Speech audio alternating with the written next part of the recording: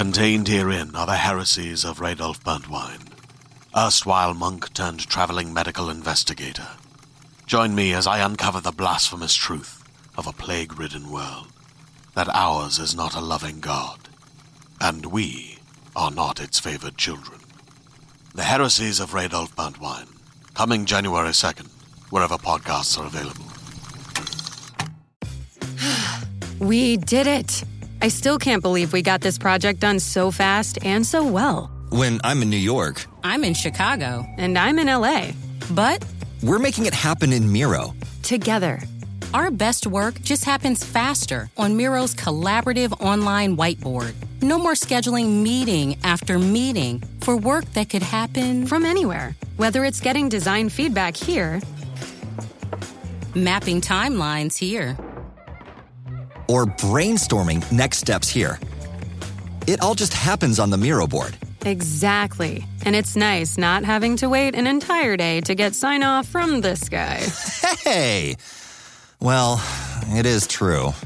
See how Miro users save up to 80 hours every year by meeting less and doing more.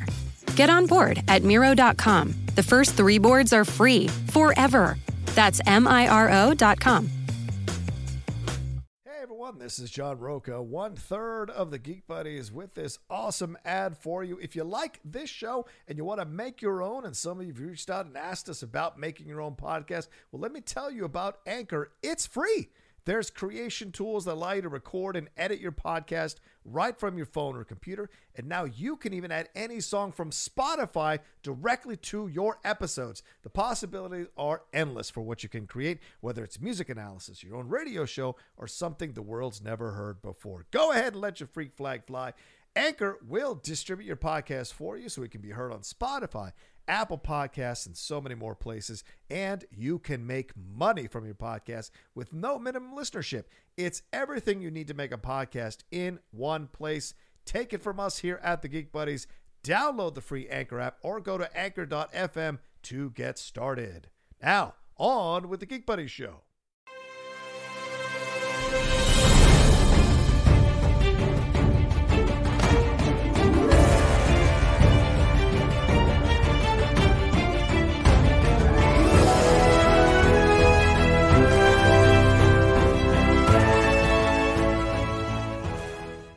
Hello, everybody, and welcome to the episode 5 of Obi-Wan Kenobi spoiler review here from the Geek Buddies and Laura Kelly.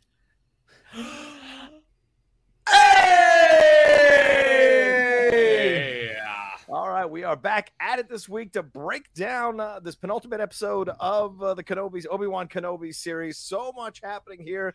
The reveal we all pretty much guessed was coming was revealed. We also got some more with some badassery from Darth Vader there, showing the full power. My man can drag down ships from the sky. It's some incredible power being shown there, but also an exploration of Obi-Wan Kenobi, where he's at and what's going on here with him going back to Jabim. We get Leia involved in this. We got Tala coming back, and of course stuff happens to Tala, which we'll get to in just a little bit. But overall, an incredible story here in this episode, breaking down further the relationship here and the connection between Obi-Wan and Darth Vader, even referencing or de-aging, showing a de-age scene here between them dueling and using that as kind of a template to tell a story of them dueling all these years later. Again, they're on the planet of Jabim. We're going to get into all of that here on this spoiler review episode. If you haven't watched the episode, go and watch it now. Come back and join us. But let's introduce ourselves first, although Laura Kelly already did. I am the Outlaw John Roca, writer, producer, and host. Great to see you guys. Joined as always by these two gentlemen. Michael? I am Michael Vogel. I'm a writer and producer of animated TV shows and movies. Shan? This is Shannon McClung. I'm an animation writer and a television actor where you may have seen me on Brooklyn Nine-Nine, Silicon Valley, and The Goldbergs. Yeah, and Laura Kelly joining us again. Laura, what's the what are the shows you're on right now? I am the co-host of Force Toast to Star Wars Happy Hour, a Star Wars audio podcast, and the co-host of The Jedi Way right here with you, John Roca. Hey-o! And are you working on anything right now? Are you jumping into anything else? Is this pretty much the extent of what? Because I've been seeing your name more and more online. Are you jumping into more projects, working on other things as well? No, that's just people talking crap on me. It's pretty much just those two things. But no, I like to hop on my friends' shows every now and then when I'm invited. I like to not say no to things. So I tend to, as soon as somebody, jumps into my DMs and asks if I want to come on, that's where I will be. I will always say yes. If anybody wants me on your show, if you want to talk about Star Wars books, especially, give me a shout because I'm always down for that. My co-host right now is behind on reading, and I need people to talk to about Star Wars books. That's right. So I'm your girl. We just got the Sith one, Brotherhood of the Sith, whatever it's called. Yeah. Shadow of the Sith. Good so far. That's right. It's back there, right there somewhere. Anyway, all right. So let's get into things here. Once again, this is a spoiler review. So if you haven't seen it, go watch it. Come on back. Mikey, overall thoughts on this episode 5 of Obi-Wan Kenobi? I enjoyed the episode. I think that this episode represents everything that the show is doing at its best. And I think this episode also represents the things where the show falters. I think this show has a little bit of both. I think as we've been talking through the episodes and the episodes that have really grabbed us and the episodes that maybe didn't so much, I think as I was watching this episode, I kind of had a Laura Kelly on one shoulder and a Shannon McClung on the other shoulder. And I was like, oh, that's great. And I was like, oh, yeah, that's where I feel like they don't do as strongly. I think that they are very singular in their vision for this show, and when they are dropped in on that Obi-Wan Anakin stuff, the third sister stuff, I think they tell a really strong story. I think a lot of the business around it with the other characters that are going on kind of sometimes falters a bit, and I think that was evident in this episode. So can't wait to talk about specifics. Right on. And when they're on your shoulders, I'm probably sitting in your nap, nestled in your chest. Laura Kelly, thoughts on episode? Like a little baby. Little baby John. Little baby Johnny. Little baby Johnny right here. God help you. Have you seen the previews for What We Do in the Shadows for the new season? Little baby energy vampire. It's going to be the greatest thing to see this season. Laura Kelly, thoughts on episode 5? As Mike said, I think he said it off camera, his day started with your tweet. So what are your thoughts overall on episode 5 here? Feeling like the promise of this series really came through in this episode, I believe. What do you think? It did. I would definitely say that. There's a lot of things that have been on my wish list with this show since the beginning, and we got a lot of them in this episode.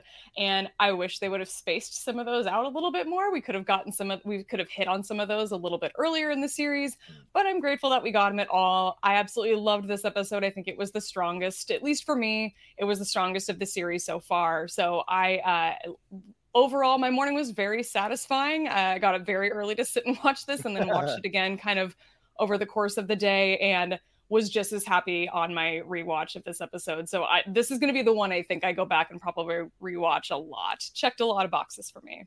Was there a temptation to put a rat tail in your hair this morning? Just a little bit. Just like just a little one, like Leia. It would have been great.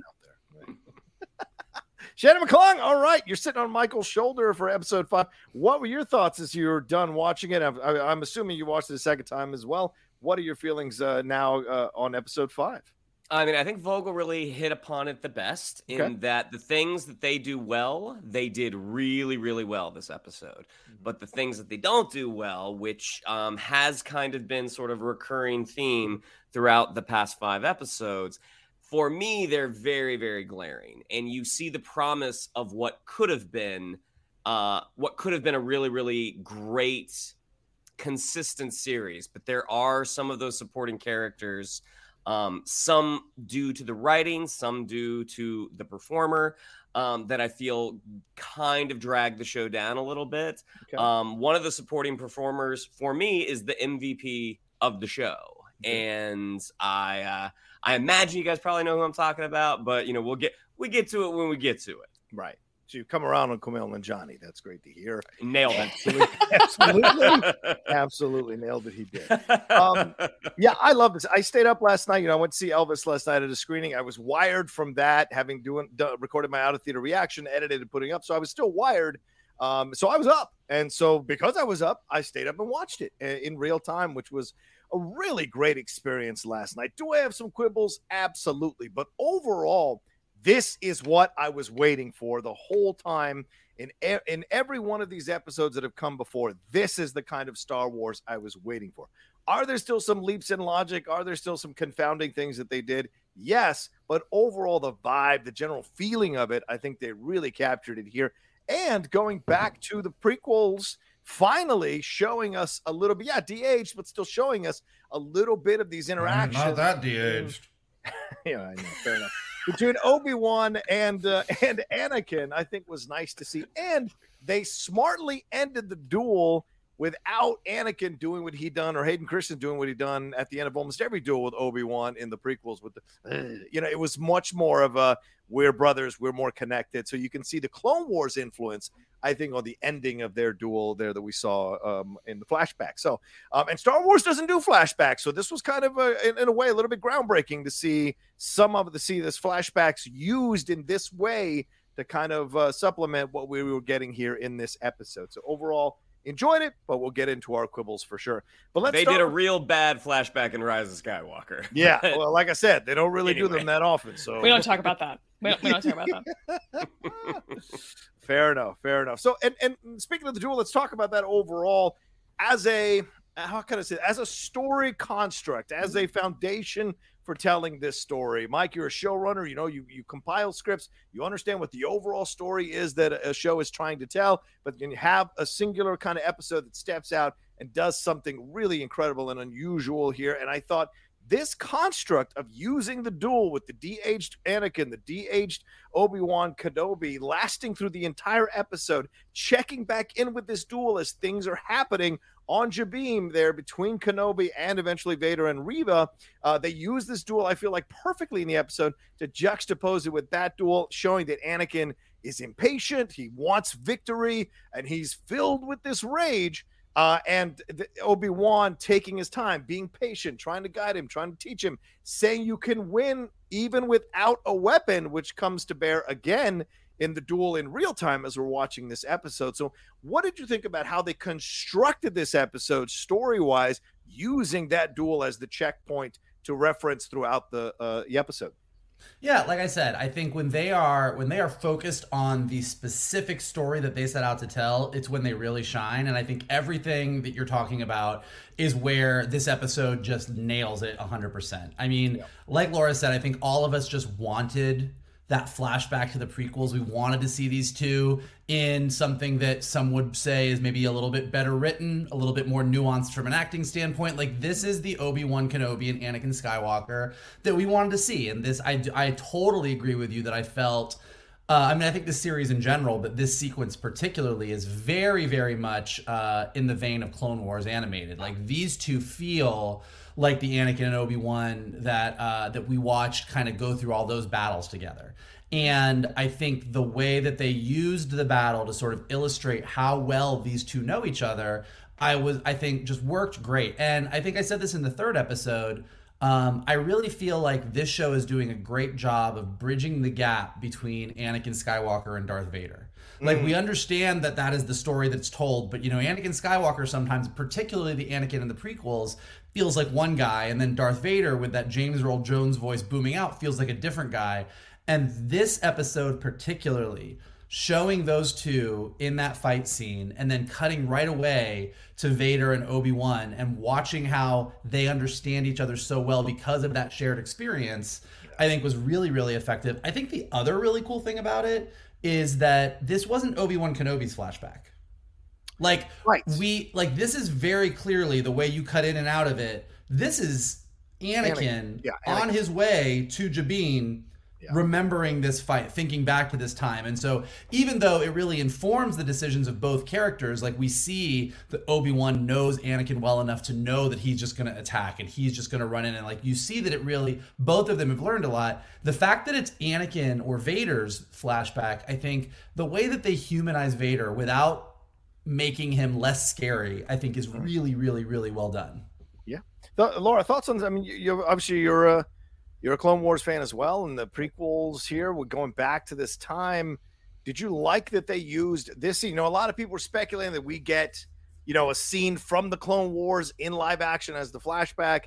This kind of accomplishes that, but not 100%. Obviously, this is not a scene we've seen in Clone Wars necessarily, but just a scene you can see happening in Clone Wars. So did you like the story, using Joby Harold being the writer here, using this as the foundational piece to tell this particular story in this particular episode? I really do. I like how they handled it a lot. And I think, a lot of us were really hoping for like a sort of, maybe it's mid-battle. I really wanted to see these two characters in their Clone Wars armor. I thought that'd be really cool. But as always, Star Wars fans just want to see the most badass Star Wars version of the thing that they can get. And I really like that they actually decided to not go that route in this situation and make it this is a sort of training component that we're going through. This is a part of Anakin's Jedi trials, or maybe if it's just practice for the Jedi trials, I'm not sure.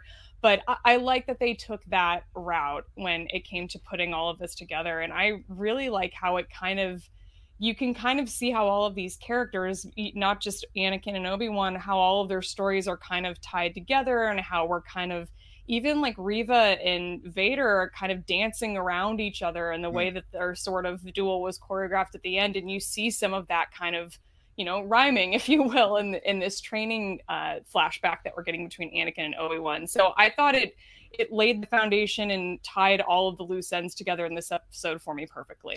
That's a great point you bring up, Laura. Shannon, I mean, 3 duels essentially are happening here in the episode. We're seeing the flashback duel, the mental duel between Kenobi and Anakin in real time of the episode, and then also later Reva and Darth Vader. So thoughts on how they're using the duel from the Clone Wars here, or from the prequel era here in this episode, and how they're using it to tell the story. And why do you think they didn't de-age these guys? Talk.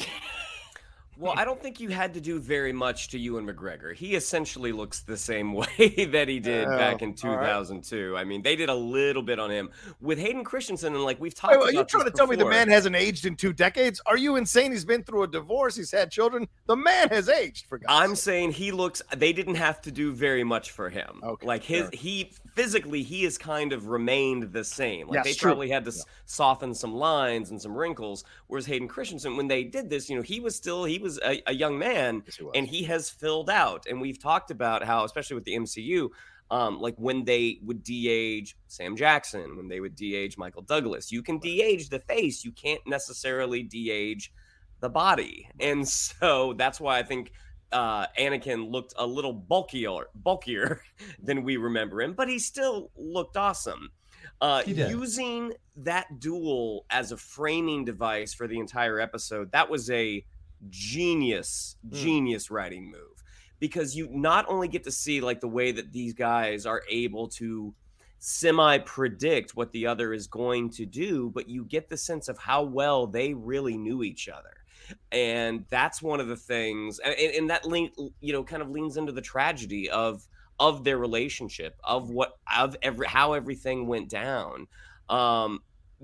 Especially that moment where, we've seen this move before. We saw it in Return of the Jedi with Luke and Vader. We saw it, just in episode 3, that moment where Darth is just hammering down on that lightsaber of Obi-Wan. And then you see it again, but you see it with Anakin.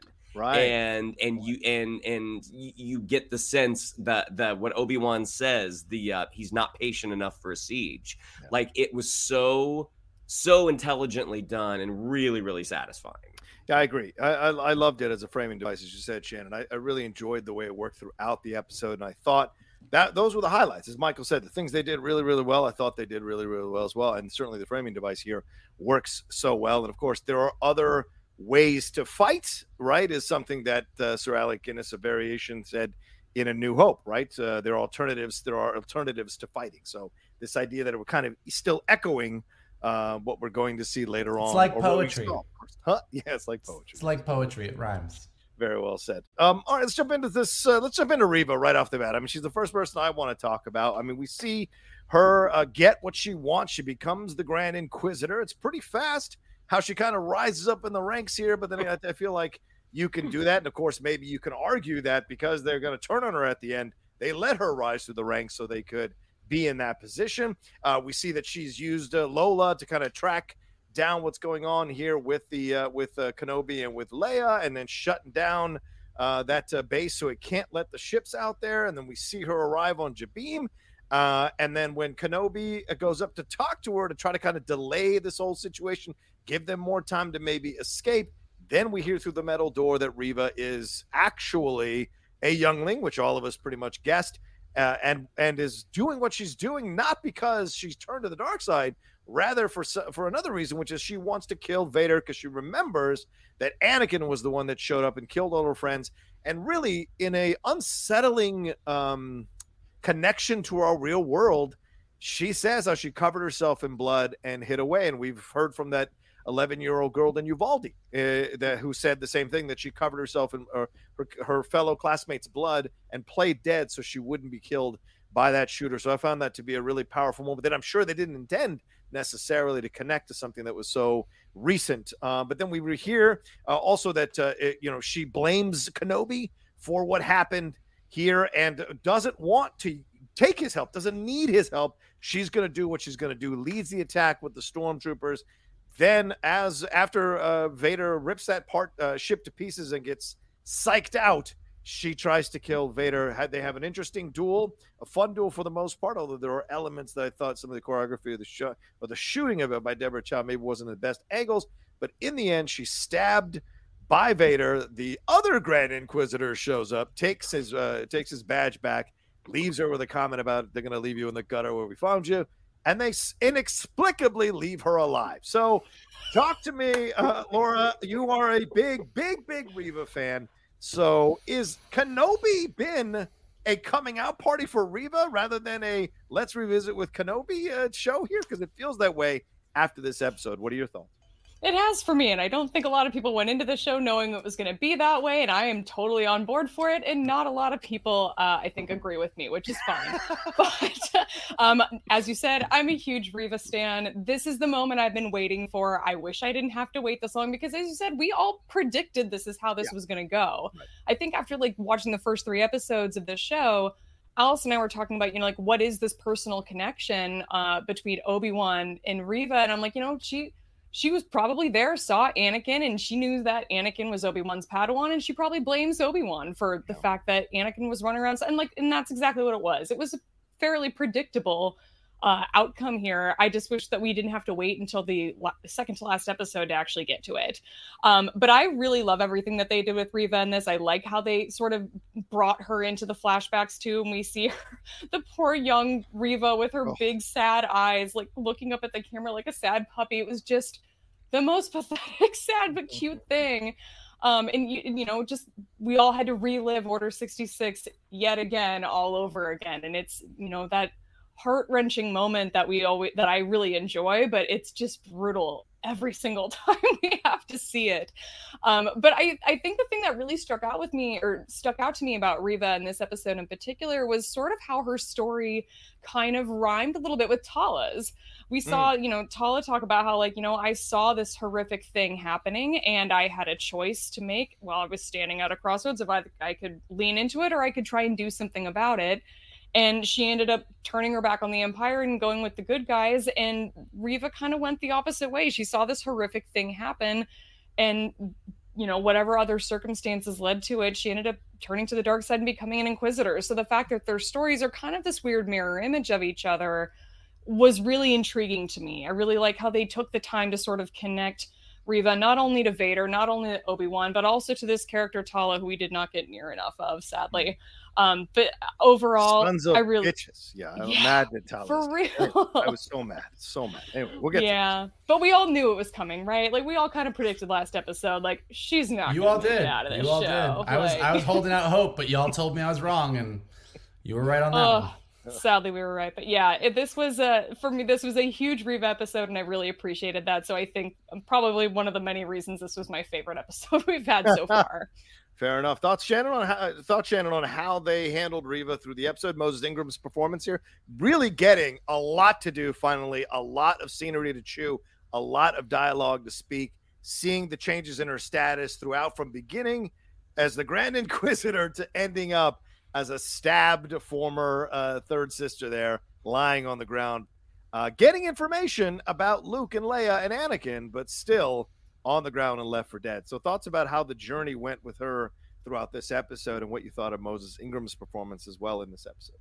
I mean, Moses Ingram's performance was the highlight of this section. I thought she did a really, really nice job, and I really liked that scene between her and Obi-Wan in between that door. I was like, this is really, really strong stuff. Again, I think she's been the best when she has those more quiet, introspective moments. I think when she has to get big and she has to get loud, it doesn't always come off as convincing. But I mean, I will retract that for this episode when the stormtroopers have that, that cannon and that, light them up, like that I thought all worked really, really well. The thing with the connection with Kenobi, I feel like that could have been a little stronger, because it's like, I get that, okay, he was Obi-Wan's master, but it's like that doesn't totally connect for me. It's like I think I want Obi-Wan's Padawans. What you're saying?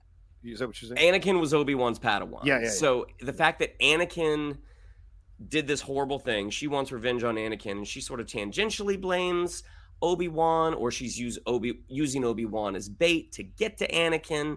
And I think that part of the story presents a lot of questions. It's like, okay, I think if it had been established, like she'd never seen Vader, like the opportunities to get to Vader are so few and far between. That's just something that hasn't really been established.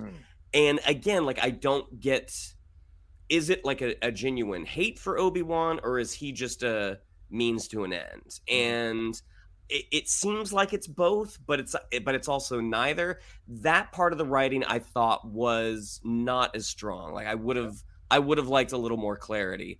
The duel with Vader I actually liked, because you just get the sense that he is toying with her. Like, she is so not in the ballpark of where she should be to try and take on this Dark Lord of the Sith. So the fact that he didn't even use a lightsaber for the first half, I really enjoyed that. And once he did kind of stab her, I mean, it was, that was heartbreaking, because you finally get where this character has been coming from. Like, you get to, it's the field of dreams. Like, you're this close to achieving your goal, and then you watch it walk by. I don't know why Vader wouldn't have gone for the kill shot, and like why he kind of stab her in the stomach, and also the fact that the Grand Inquisitor was kind of hiding behind the scenes. Like, should I make my entrance? Should I make my entrance? Should I make my entrance? Like, that reveal was a little like, I get what they wanted to do, but that reveal was, aha, and here I am. I've been here the whole time. That I thought from a. I don't know how you direct that better, so I'll put that on the writing. I thought that was a little weak. But overall, Reva with Moses Ingram, I thought, this was for the most part very satisfying. Fair enough. Mike, they put her through the ringer in this episode for sure, as I said, from top to the bottom by the end, but certainly getting these quieter moments, getting these louder moments, showing her power, showing her strength. A lot of similarities to Anakin, going in head first, rage-filled, seeking vengeance, wanting to prove herself. There's so much that has connective tissues to Anakin's Vader here with Reva, except Reva thinks she's on the good side, even though these characteristics are there that are very reminiscent of a Sith Lord on the bad side that she wants to kill. What did you think of how they handled Reva in this episode and Moses Ingram's performance? I agree with both Laura and Shannon pretty much across the board on all of it. Like, I think she did a great job.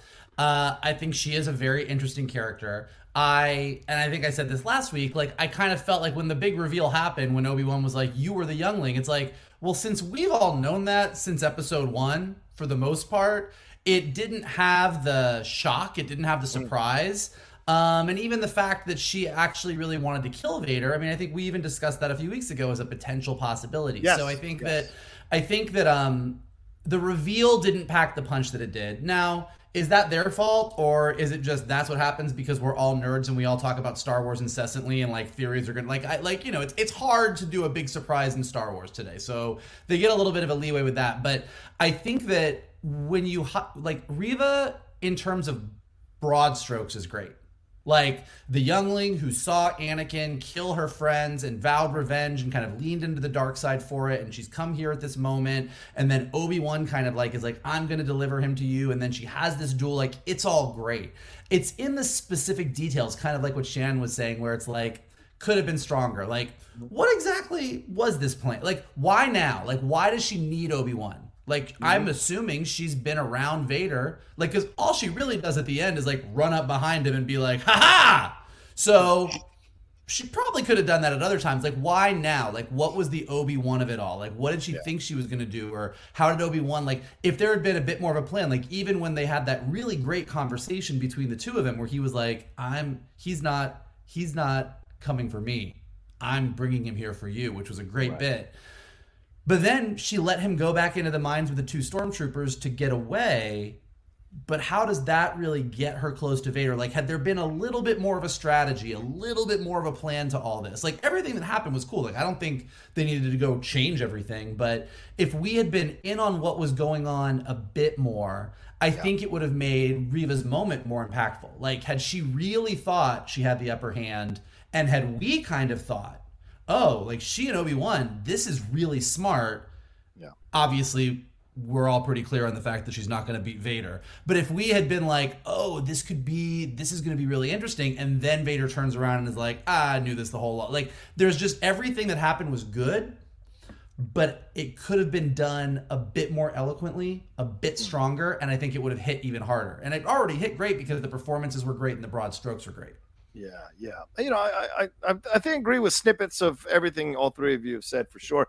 I like Moses Ingram's performance. I think they finally gave a good actress something to really sink her teeth into, and she delivered. I think Shannon's right. The quieter moments between her and Kenobi, that's one of the best dark side is actually light side reveals I've seen in quite some time. I forget homie's name in Rebels who made the switch.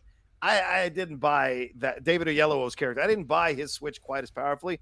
I liked the way that the way they shot her and that she's down and looking, you can see, and then the flashbacks to seeing the things that she saw.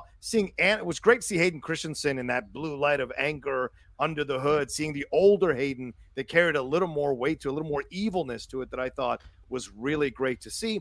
But I agree with you, Mike. The specificity was missing a little bit because, why blow it now in this moment when really as he's distracted by taking down the ships, that's the moment to strike, or even that's how the second ship escapes Darth Vader's grip, is that she attacks him as he's about to stop the second ship. So then that makes sense that Kenobi being on the second ship is what she needed as bait to distract him. And she could get a shot in, but not necessarily a kill shot or a hard shot. And he's able to at least be a little bit taken aback and then boom, boom, boom, handle his situation. I don't know, because you want Vader also to be one step ahead of everybody else. That's the mystique of Darth Vader. So somewhere in the middle, maybe they could have figured that out in a way that would have worked overall, because it does seem odd that she just blew it. It's even more odd that they left her alive. There's no way this guy's killing younglings, but he's going to leave her alive.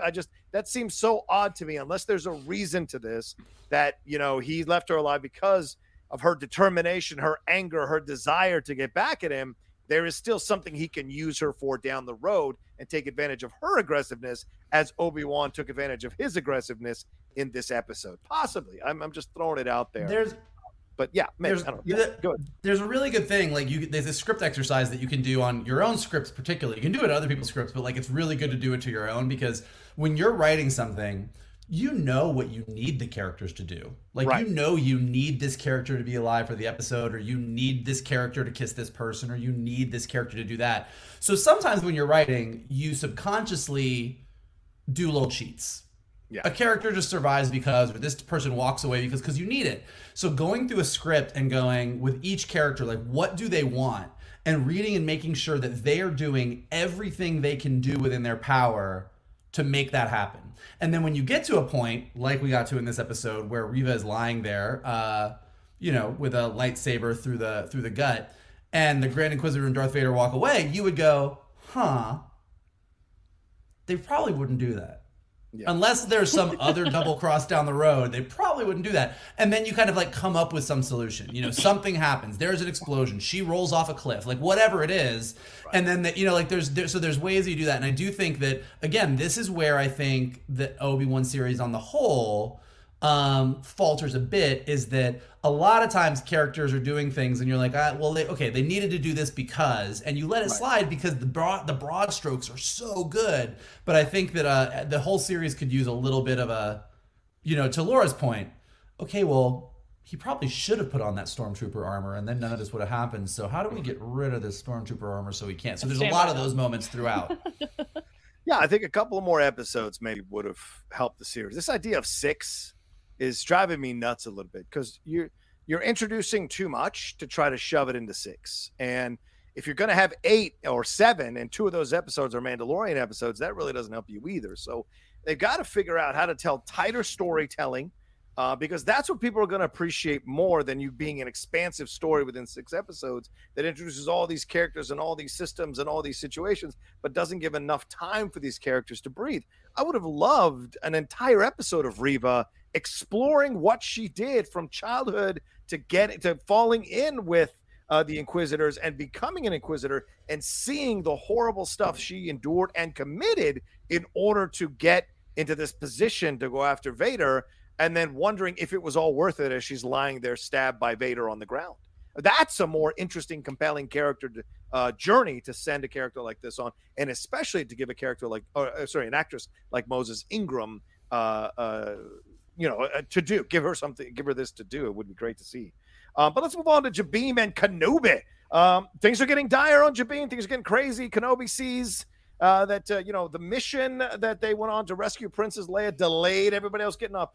I get so mad when I see stuff like that, and everything's getting pushed back now. So all these people are in danger now to save Leia because of what Kenobi wanted to do. We see him looking at stuff on the walls, the Jedi stuff on the walls. We'll get to those Easter eggs in a little bit, but we see maybe those are the last records or whatever. And of course, we're sensing overall that Order 66 is all over this thing. And Kenobi and Roken rally the forces when they hear that Vader is coming with Reva to get them squared away, to stop the Empire coming after them and buying them enough time to get their systems back online, because Lola has disabled the systems, and only Leia can climb up there and save the day. No one else is small enough, apparently, but she climbs up in there, eventually disables Lola and finds that little tracker quite easily and saves the day here, gets the thing open. And then we see Obi-Wan kind of sneak off and take this message from Bail Organa on the holo projector, who is telling him, hey, haven't heard from you. I'm a little concerned. It's been a while. Is my daughter alive or dead? So all of this, and said he's going to head on off to Tatooine to defend Luke and to talk to Owen about the situation. So we see that come into play later on when Haj drops the holo projector there and Reva reads it. And then later on, we see aboard the transport that Kenobi feels this disturbance in the Force, for the lack of a better term, because of Reva seeing what's on the holo projector and might put Luke in danger. We also lose Tala in the battle here with the stormtroopers, and really, Ned B, man, another droid goes down in defense. I think I felt more for the loss of Ned B than I did Tala, even though I love Tala. I didn't want her to go. Ned B's death was devastating. Shots fired. So, Shannon, maybe as the big loader dude, I felt that connection a little bit more than Tala. So you talk to me, Shannon. What's your feeling on this? Everything that happened on Jabim with Kenobi and with Roken and the group there, and the way they handled things with Leia, and of course at the end, and the passing of Tala and Ned B, I guess. Yeah. So again, those broad strokes, I thought everything was really, really good. Mm-hmm. It's funny because you talk about how this giant group of people didn't get to leave because Leia, because they took the ship to go find Leia, but there's a second ship, so that immediately flies off. That's true. So that's one of those things. Like, okay. Again, just for clarity's sake, you talk about how this one just got, there are just little one-line fixes that you can do that that can address those issues. And a lot of people probably don't notice them. And that's just because, I've written under the iron fist of Michael Vogel. So there are, these are all things, these are things that I have learned to, try to address in my own writing. The moment where Roken gets back and he's just like, we got her. And this crowd's like, whoa. I'm like, wait, did they know? Yeah. Like this information really hasn't been communicated, has it? Like, do they care? Like, great, some random rich kid is safe now, we can go.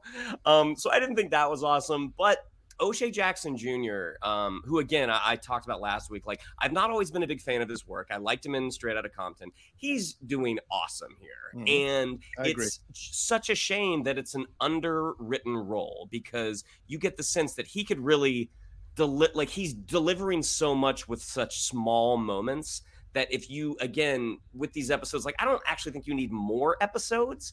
I think you just need to flesh out the ones that you have, because if you're on average clocking in at 40 to 45 minutes, it's like, take another 15 minutes, take another 10 minutes. Like, you can do so much. You can do so much with that little bit of time.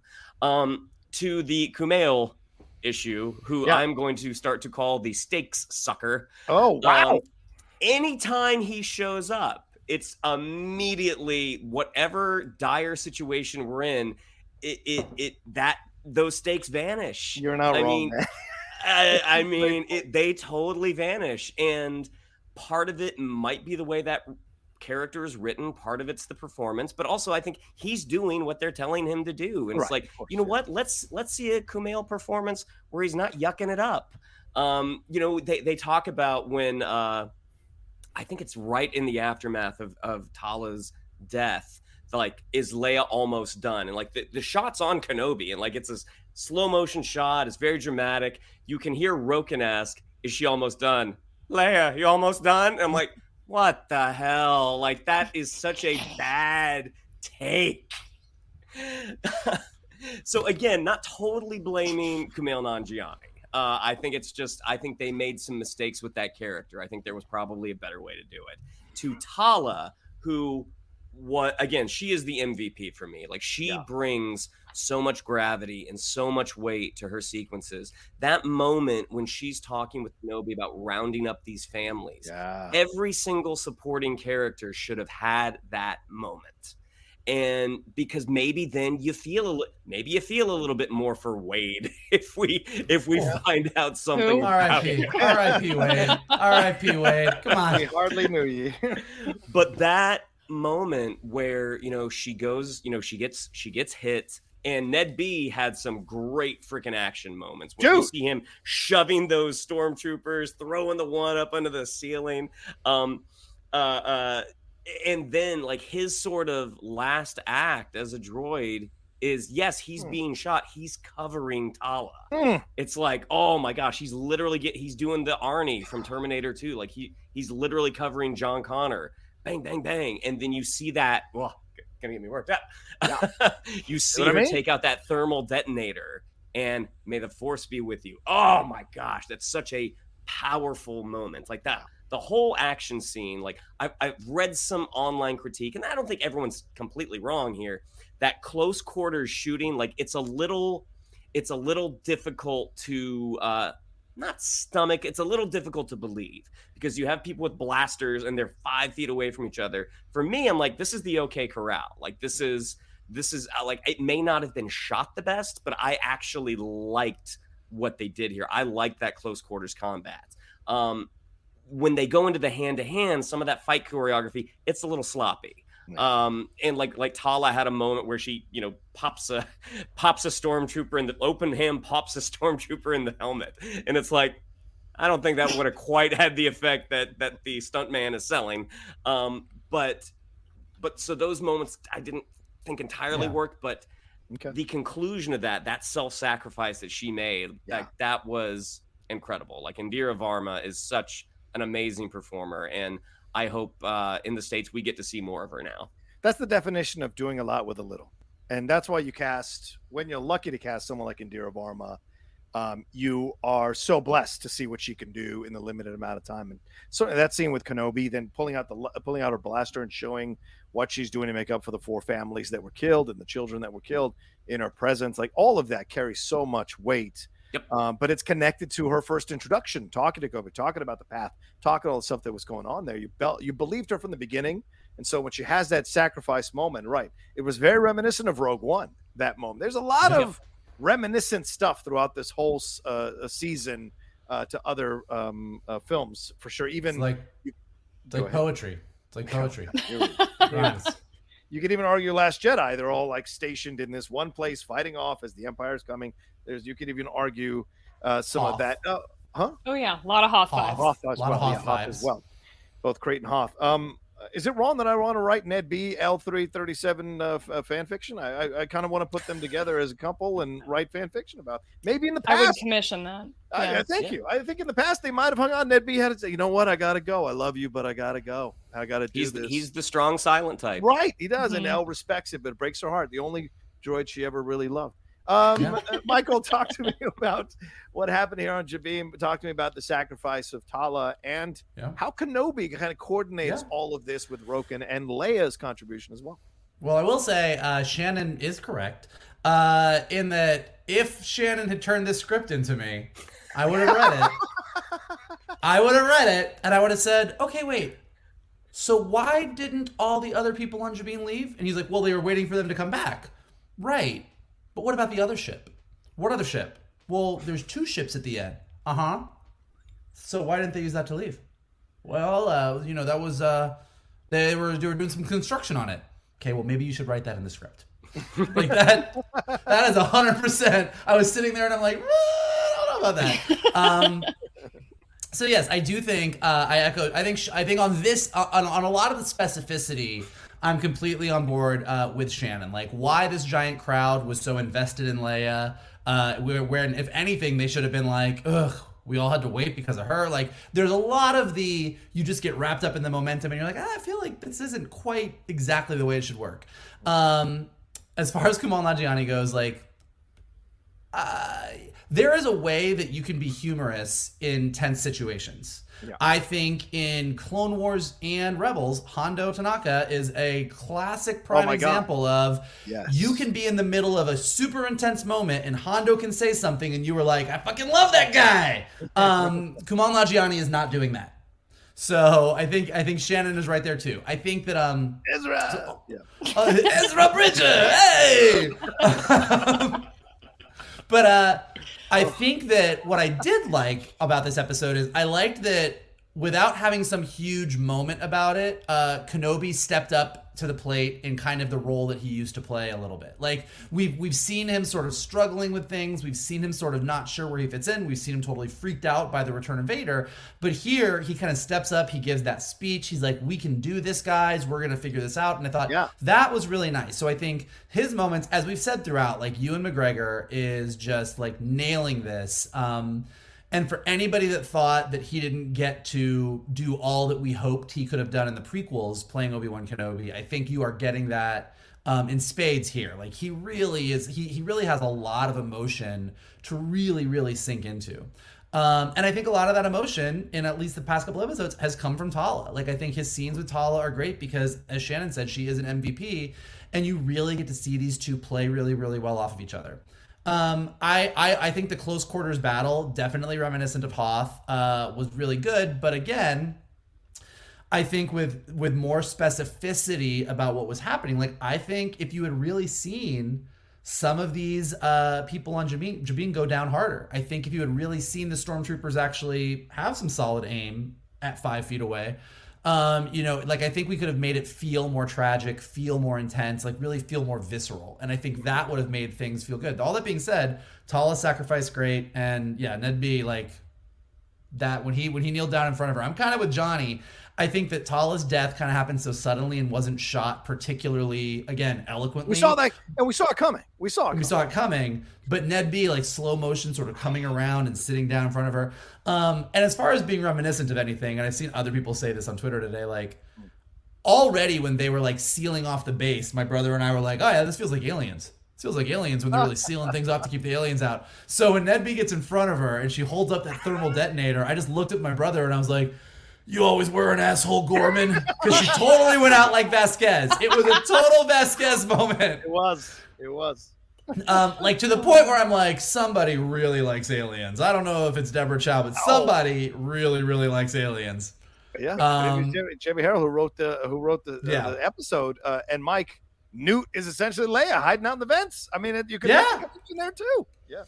Anything more? So I think again, like in all of this, like I think that the broad strokes of this were fantastic, and I do think that if you had gone through that script and been like, let's tweak this a little bit, and all of it, just to be clear to anybody who's like, oh, why are you nitpicking? Like, nitpicking because it's the fine tuning. Like, they have a good story here. Like, when we get all done with this, however next week ends, we're all going to come out of this. And when we talk about the broad strokes of Obi-Wan being pulled into this, and the third sister who used to be a youngling and really wanted to kill Vader, and Vader doing what he did, and this Vader cat and mouse thing with Obi-Wan where they really kind of knew each other, like, broad strokes, we're going to love to talk about this stuff. Yeah. And it's in these little details that, like, these minor little changes, these minor little tweaks that would have, like, elevated it to a whole other level. And I say that as someone who's really enjoying the ride that we're on right now.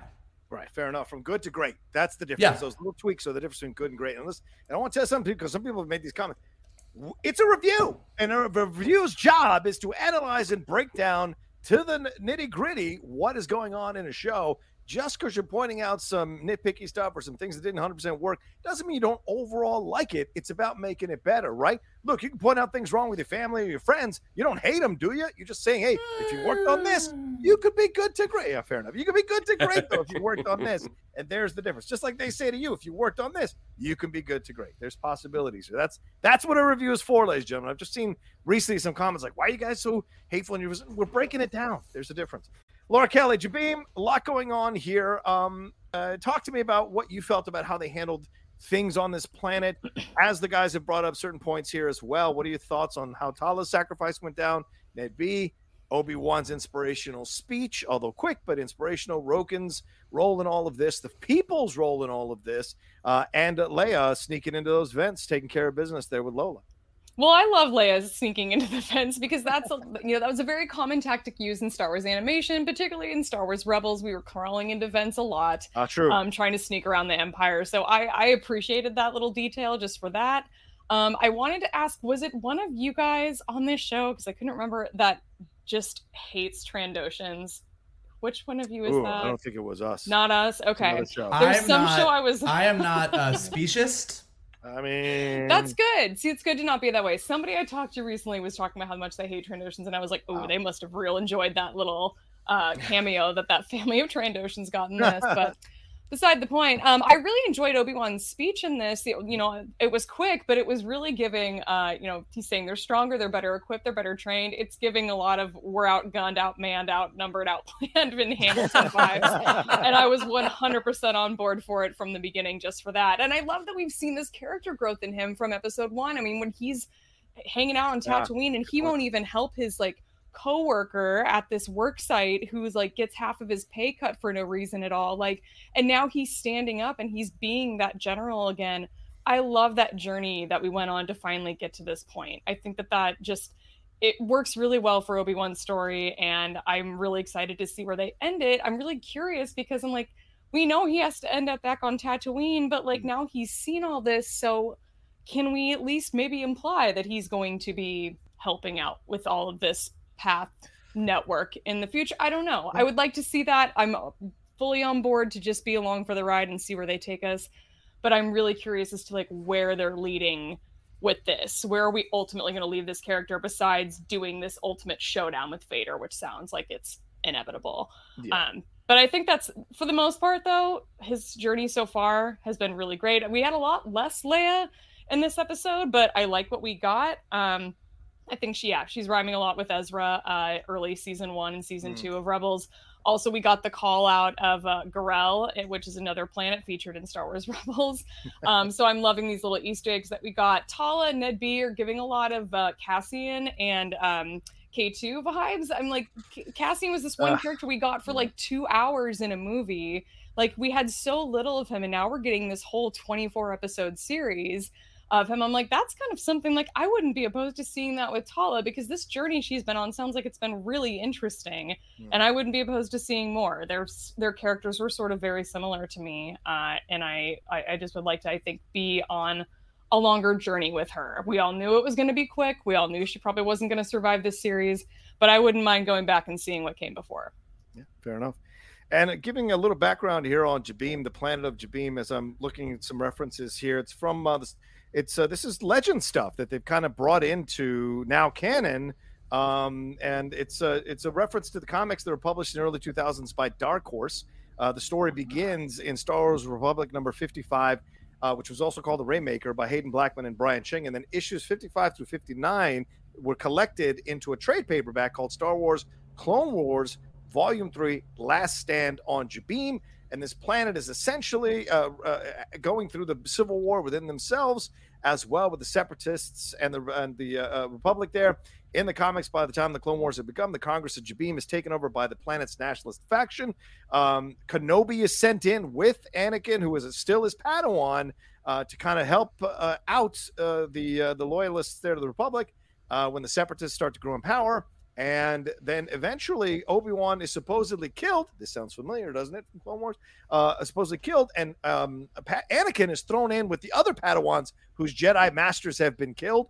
And then by the end, he thinks Obi-Wan is dead. All the other Jedi are dead. It's left up to him to decide if they're going to take off with the clones and the rest of his army, or let the clones sit and bring the loyalists onto the ship. And he decides to take the clones and leaves the loyalists there on Jabeam and takes off, which is a pretty huge decision that Anakin has made. So the irony that they're back again, Obi-Wan and Anakin on Jabeam for this episode is really interesting. So there's a lot more obviously involved, and that goes on in the stories, but that's pretty much the summation of Jabeam's connection here. So now this Legends thing, just like Thrawn and so many other things, have been brought into canon here in Star Wars. So fascinating to see what they pick and choose to use, and the symbolism and connections that they have here back in Legends and then now into canon. So, and let's talk about that ending. What do we think about that ending? Vogel, what's going on here?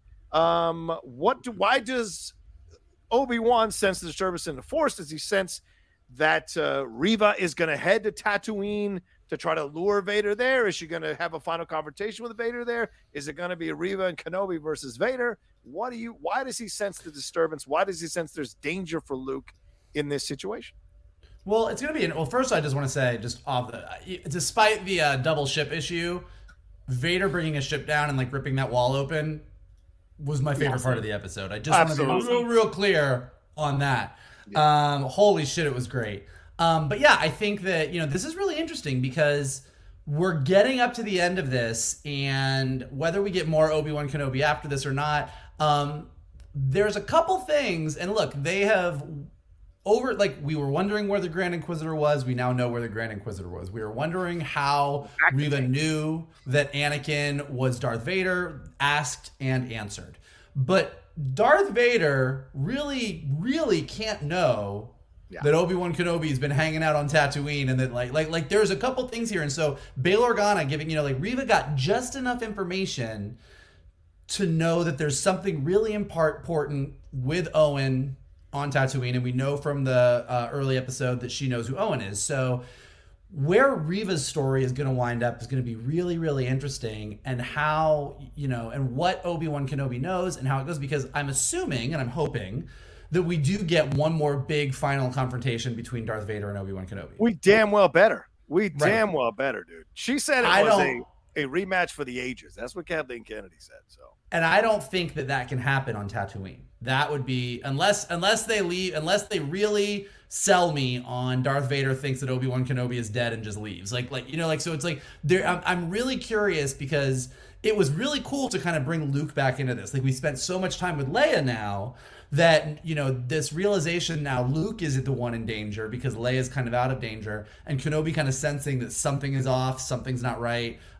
Him kind of dropping back into being a part of the Force is really good. But, I think that how they wrap all this up is going to be really, this is the big challenge of Star Wars and the way they tell stories, which is, we love that they fill in the gaps. But filling in the gaps, you have to really walk a tightrope. And I think the ending of this is going to be really, really interesting. Okay. Laura, thoughts on this ending here? What do you think it means? What do you anticipate we might be seeing here in the 6th episode connected to this ending? I'm not sure what I anticipate. What I hope is that we're going to get like a redemption story for Reva. I don't think it's coming. I want it so badly. I want it to be, she found out that there's some youngling on Tatooine and now she wants to maybe go try it and help. But that's not it. I know it's not it. I know that she's angry, and we're going to have to see where that takes us. But I think, for the most part, a lot of this, she's justified in her anger. I mean, given what happened to her and what's happened to her up to this point, like, I'd be angry too. Maul was too angry to die, and now apparently so is she, because she has now been stabbed twice and she is still with us. That's true. And I don't understand. I'm flashing to Our Flag Means Death, where they're just like, you have to just get stabbed where it doesn't matter. Like, you have to avoid the right organs. And like, someone's doing that. Vader's doing that for her. So he must have been a pirate at some point. Good for him. But no, my hopes around how all of this is going to end is all centered around Reva and just wanting her to be okay. And I just know she's not going to be okay, unfortunately. But I think when we're going to see this, I think we are going to get another showdown between Obi-Wan and Anakin. I think that we've kind of built that up quite a bit at this point, and I think that we've got to bring that back around. So I think that's inevitable. I'm also kind of hoping that the last episode's like 2 hours long. That's also too much to ask, but that would be really nice to be able to wrap up. What do you think this is? Stranger Things? Yeah, I know. Right? Come on. I ask too much. I know that. I'll be curious to see if we get more helicopter lightsabers, because that seems to really ignite something in people. There's a lot of anger around those for some reason. I think they're funny. But I think one of the things that we saw a lot in this episode was, in getting our sort of multiple duels, was kind of getting to see how people have learned and progressed. And it kind of reminded me a lot of like the Maul Kenobi duel on Tatooine in season 3 of Rebels, where we kind of learned like Maul never learned. He tries to use that same move on Obi-Wan to take him out that he used to kill Qui-Gon, but Obi-Wan learned and he adapted, and that's how he's able to be successful. And we're seeing in these flashback, scenes with Vader that Vader has learned. He has adapted. He knows how to fight without his weapon. All he needed was the Force on his side for the first half of his duel with Reva before he did ultimately bring the saber into it. But it was just really interesting to kind of get to see how we're kind of filling in these characters in this time period we really don't have a whole lot about. So I'm excited to see where they end it, and if they're going to leave it open-ended for a potential season 2 of this limited series. I mean, we're hearing rumors of a spinoff, and it would be great to see, I think, Obi-Wan doing something besides just sitting on Tatooine. That's what we were all hoping. I think the show wouldn't just be him sitting on Tatooine, and we got it. Let's keep the momentum going, because I feel like they would all be on board. I don't know, Ewan seems to be having a good time. Him and Reva and Anakin all on the press tour together. They all seem to enjoy themselves. So keep it going. Yeah, Shannon, thoughts on the ending here? And what do you think it's going to connect up to in episode 6? Is why does Kenobi sense a disturbance? Why are we seeing a shot of Luke, in the fetal position on his pillow, asleep? What is the point of this ending? I have no idea, because because the moment that he's like, I sent a disturbance to the Force, Reva's looking at the message from Bail Organa. We see Luke. It's like, okay, Vader doesn't know to go there, so I don't know what's going to happen. I mean, at this point, the ship has gotten away. My presumption is that a chase is going to ensue, because that next duel, if there is a next duel, I think they said 2. Technically, this episode, that was a duel between Anakin and Obi-Wan. Oh my God! I hope that's. Oh my God! That will be a crime if that is the one she was talking about. Yeah. But right now I don't know, because my guess is similar to Vogel's. Like, it can't be on Tatooine. Like that doesn't line up. Too much sand. There's no way. Too much sand. It gets everywhere. Well, we know. I mean, here's what we know. We know that the hyperdrive on that ship is busted. It is, and that they're being chased by an Imperial Star Destroyer. So we know that that's happening. So we know, aside from like Reva knowing what she knows, and I am assuming Reva is going to go to Tatooine. Like, Reva's not reporting into Vader anymore. Like, that's clearly done. So Reva's just a free agent. Now, why she would choose to go to Tatooine, what she thinks she's going to get out of this information, TBD. But I'm assuming that Reva, like, if you just look at the momentum, Reva's information would lead her to Tatooine. Meanwhile, you've got Leia and a bunch of civilians on this ship being chased by an Imperial Star Destroyer with Darth Vader on it. So maybe Obi-Wan has to fight Vader and get away to go. Like there's... Maybe it's an Imperial Star Destroyer fight that we see. I don't know. She said a fight for the ages, and certainly going back in flashbacks and having them mentally duel, could fit that definition. So you've really messed me up now. I mean, that fight that we got in episode 3, that was a fight. That was an ass whooping for the ages. So yeah, I don't know how this is going to turn out right now. I'm really curious. I mean, I will tell you this. Despite nitpicks, I'm excited. Yeah, I'm excited, but I will tell you this. Yeah. If next week they pull one of those tricks where it looks like the ship is destroyed and Obi-Wan gets away and Darth Vader just thinks he's dead and like flies off, I think there's going to be a lot of mad people. Yeah, people were very upset that he left Reva alive. I think it has to be for a reason. So I want to hold out hope that there's a reason for it. But here's a possibility. Reva now knows that that Luke is Anakin's son. Does she though?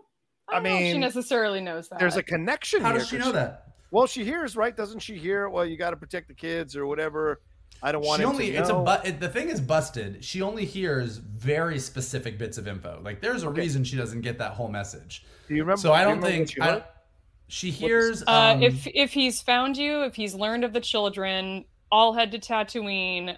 Owen helped the boy, and that's all they got. If he's learned of the children, so that if he's found you, if he's learned of the children, that could be any children. Could be any Force sensitive children. Right. He could. I mean, I don't think it'll be too much of a leap in logic to think it's Anakin. She could assume it's Anakin. So anything, either she's going there to protect the children, or she's going there to kill the children to get back at Anakin if she finds out that Anakin is the father of these kids. I don't know. So just throwing out all kinds of possibilities here. I mean, she could just as easily think they're Obi-Wan's kids than Anakin's kids. I mean, there's no. Yeah, I think there's no. He's a Jedi. Jedi's not supposed to have kids. So. Well, Anakin and Obi-Wan were both Jedi. So if she's going to presume one Jedi has kids, she might as well presume another Jedi has kids. He's not a Jedi. I think that. All right, go ahead. Well, you think? I'm pretty sure. Look, I don't know how that metal suit works, but I don't think that Darth Vader is hitting it with anybody. There's no need. Go ahead.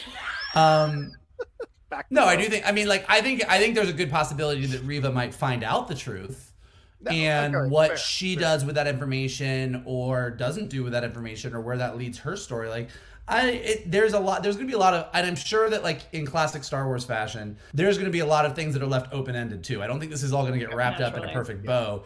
Whether we get a season 2 or more Obi-Wan Kenobi or not, I think they're going to leave some things open for us to all argue about on Twitter incessantly for the next year and a half. And I did like that they started they had the duel on Coruscant. It's bright, there's light, it's, everything's great and fine. And then their duel later on Jabim, which is a much more darker situation. So it's a nice juxtaposition as well. Here are the Jedi that were on the wall. Corwin Shelvey was on the walls. First appeared as an NPC in the Galaxy Guide 9 supplement of the classic West End RPG from the 1990s. He's a character game masters. He was trained as a Jedi in the years after the Purge, learning the ways of the Force from a Sullustan Jedi master named Darren Arcanian. Darren Arcanian, I guess. There you go. Shelvey became part of Luke Skywalker's new Jedi Order after the fall of the Empire. And I think that's part of, and Corwin as a Jedi now is much earlier in Legends. Tiberius Anderlock was another one that was referenced as a Jedi pilot from the online PC game Star Wars Galaxies, which ran from 2003 to 2011. Drake Logan is another one. And that was from a variety of web comics that were posted on Hyperspace, which was the official Star Wars fan club online portal. Drake Logan's on a cave wall, which we saw, is a Jedi. He's a Jedi Padawan from the story Reversal of Fortune, who, after fighting alongside Anakin during the Clone Wars, survived Order 66 and later clashed with Vader. He also interacted with several Clone Wars characters, including General Grievous, Isla Secura, and Barriss Offee. And Garel, the planet Garel, as you mentioned here earlier, Laura, getting a shout out again, mentioned all the time, and is mentioned through a variety of books and comics, is the site of a Phoenix base home to a rebel cell, key to some of the early decisions that turned a scattered network of anti-imperial fighters into an organized rebel alliance. So, that's a lot. We're getting all these Jedi referenced. Are we going to see anything down the road with any of these Jedi? Probably not, but they're probably just winks and nods to the hardcore Star Wars fans. So that's they're nice. All hanging out. They're all hanging out with George Kenobi. Oh, God. When you all saw those lightsabers, did the one kind of look like Mace Windu's to anybody else? A little bit. Okay. Mace Windu's lightsaber is at the bottom of a gutter in Coruscant. He flew out a window. Coruscant is several miles deep. The man is dead. His lightsaber is there. Just saying. Okay, these two can exist independently. Like the lightsaber could have survived. Fair enough. All right. Any final words? Anything we missed? Anything you want to say? I mean, we talked about. I think all of us had the same reaction when Vader held that ship for a second, then ripped it apart. What a moment! That was cool. That was cool. I mean, that's when your nerdgasm happens when that moment happens. And it is. What about the final duel? We all spoke on that, right? And I think those were the two real big highlights of the episode for me. I don't know about for you all. So I think that despite all the little quibbles and stuff, I mean and we said this with the third episode as well. Vader feels like Vader. Yes. Like Ewan McGregor is killing it as Obi-Wan Kenobi, and even though we're getting a good amount of Vader in these episodes, like he still feels like Darth Vader. Like this is the badass Sith Lord that we grew up with. And I think that they deserve a lot of credit for that, because there's so many ways that they could have made choices where you'd be like, and he feels great to me. Agreed. Any final words, Laura or Shannon? I'll mention that the Star Wars Brotherhood book by Mike Chen came out not too long ago, and that had to have been very good, very strategic planning on the part of Del Rey, because reading that right before watching this show, it just makes that tragedy of Obi-Wan and Anakin so much more profound. That was done purposely, and it was done well, that release time. So bravo to them. Yeah, but pick it up now. It's available, as Laura said, it just came out a few weeks ago. Shannon, any final thoughts? Yeah, despite nitpicks and quibbles, which some folks really have an issue with our issues. It's Star Wars fandom, son. Yeah. Despite all that, we keep coming back to this because we enjoy it. And folks are like, if you hate it that much, don't watch. It's like, no, I'm literally going to watch almost everything Star Wars that comes out. If I had more time, I would read everything Star Wars that comes out. And just because, we have little speed bumps here and there, that doesn't detract from our love of Star Wars at all. I don't know.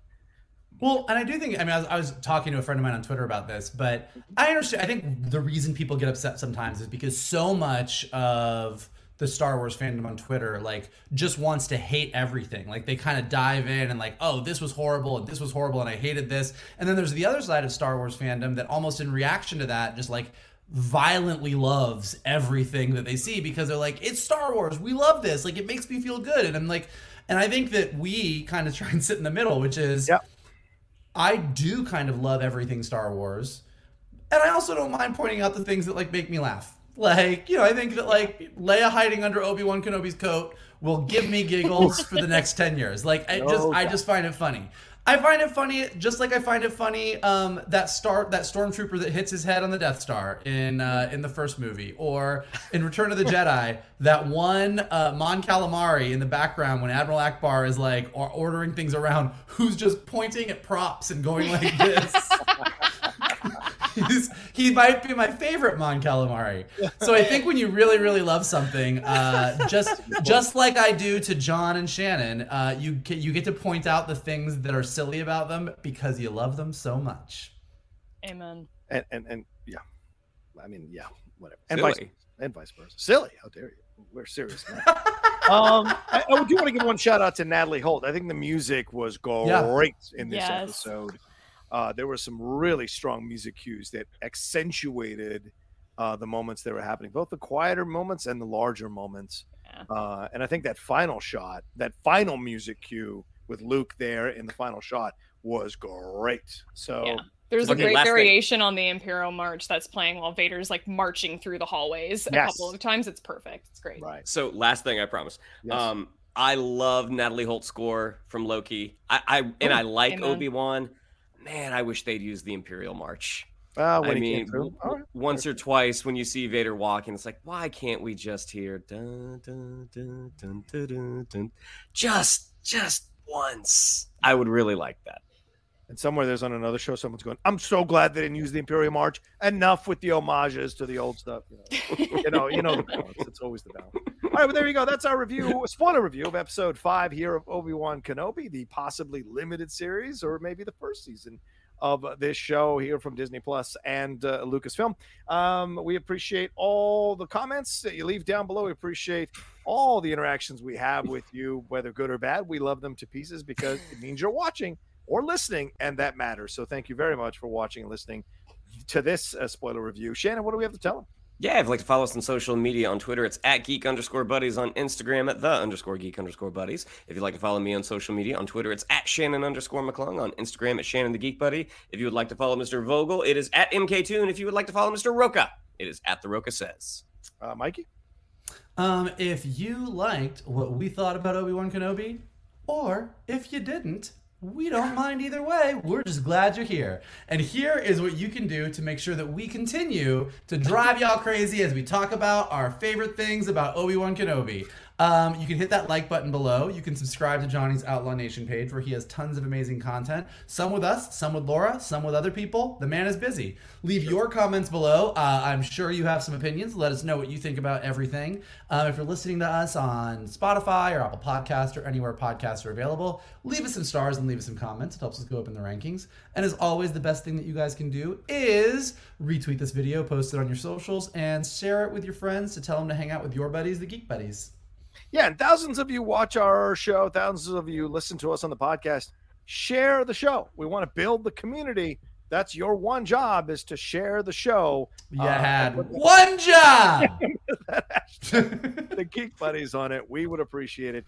And we also appreciate the great Laura Kelly joining us yet again for another review here on Obi-Wan Kenobi. Thank you so much, Laura Kelly. Please let them all know where they can find you and what you got going on. Oh, thank you so much for having me, guys. It's so great talking Star Wars with you. If you want to come find me on Instagram and Twitter, my handle is @shutup_Laura. I just pretty much violently love Star Wars, as Mike alluded to earlier, and I'm one of those people you can come chat with about Star Wars online.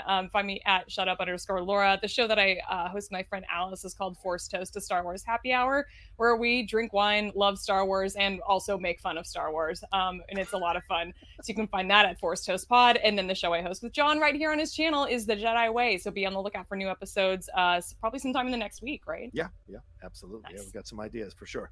And thank you all so much. We appreciate madly. And the other people we appreciate madly are Carbon Health. Carbon Health, thank you so much. They power and sponsor all we do here on the Geek Buddies and the Outlaw Nation. If you've got some healthcare issues you need checked out, like getting stabbed by a lightsaber, Carbon Health is where you need to go. They offer virtual care. They offer in-person care. They got 100+ clinics all over the country, 50+ clinics in California alone, doing a lot of COVID testing. The numbers are going up. You want to get that taken care of. But hey, if you've got any questions or concerns, download the app. Yeah. They've got an app for you as well. Have a doc in your pocket so you can reference any of those questions and any of those answers they have available for you from carbonhealth.com. So, all right. That's how the Grand Inquisitor survived, actually. Yeah, probably. He called Carbon Health. To leave a little bitchy comment, too. I like that he's bitchy, a little bitchy. I dig it. I respect it. All right. Well, thank you all so much, and we'll talk to you next time with another brand new spoiler review episode here from the Geek Buddies and Laura Kelly. Hey!